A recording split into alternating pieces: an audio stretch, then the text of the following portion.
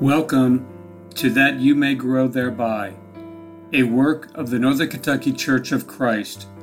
We are located at 18 Scott Drive in Florence, Kentucky. Our phone number is 859-371-2095. You can also visit us at www.nkcofc.com. And now, that you may grow thereby.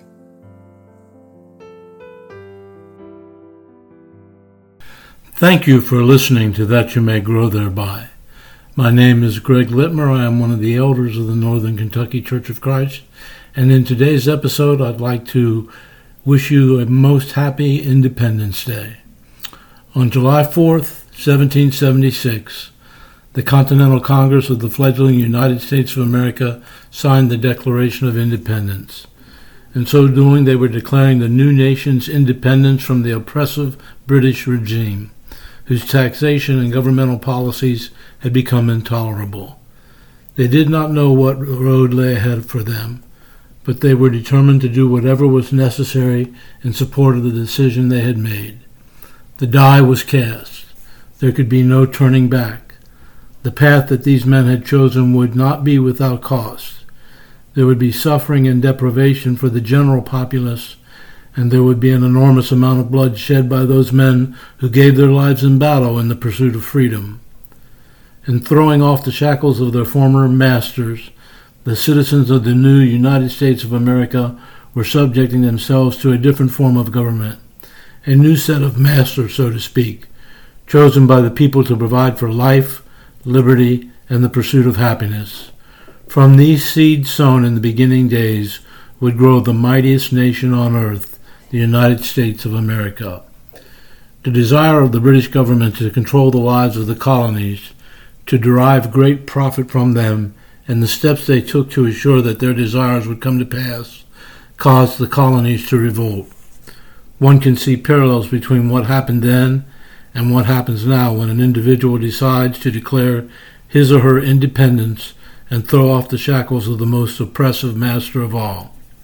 Jesus referred to Satan as the prince of this world in 3 different places in the Gospel of John. In contemporary Jewish documents of the time, Satan is referred to with this descriptive phrase because he is viewed as leading the Gentile peoples, a classic example of Jewish prejudice. Daniel H. King Sr., in his commentary on the Gospel of John, wrote, "Here he is given the title since he is master of those who refuse to believe, in this case the Jewish political and social leadership." Make no mistake about it. When a person refuses to believe in the Lord and to obey his word, that person has subjected himself to the prince of this world. He has made himself a subject of Satan and serves a master whose regime is so oppressive and whose ultimate reward is eternal damnation. Consider with me, if you would, Romans chapter 6, verses 15 through 23. Romans chapter 6, verses 15 through 23.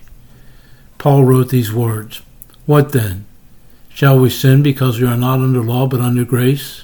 Certainly not. Do you not know that to whom you present yourselves slaves to obey, you are that one slaves whom you obey, whether of sin leading to death or of obedience leading to righteousness? But God be thanked that though you were slaves of sin, yet you obeyed from the heart that form of doctrine to which you were delivered. And having been set free from sin, you became slaves of righteousness. I speak in human terms because of the weakness of your flesh. For just as you presented your members as slaves of uncleanness and of lawlessness leading to more lawlessness, so now present your members as slaves for righteousness, for holiness. For when you were slaves of sin, you were free in regard to righteousness.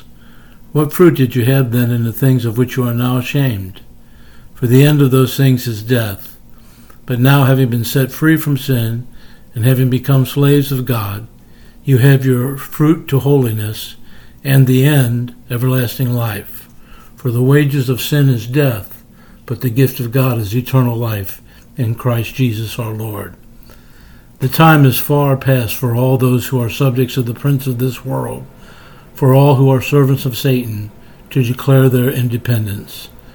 Such a declaration is seen and experienced as they turn in humble obedience to the Lord Jesus Christ, believing his word, repenting of their sins, confessing their faith in Jesus as the Lord, and by being baptized in water for the remission of their sins.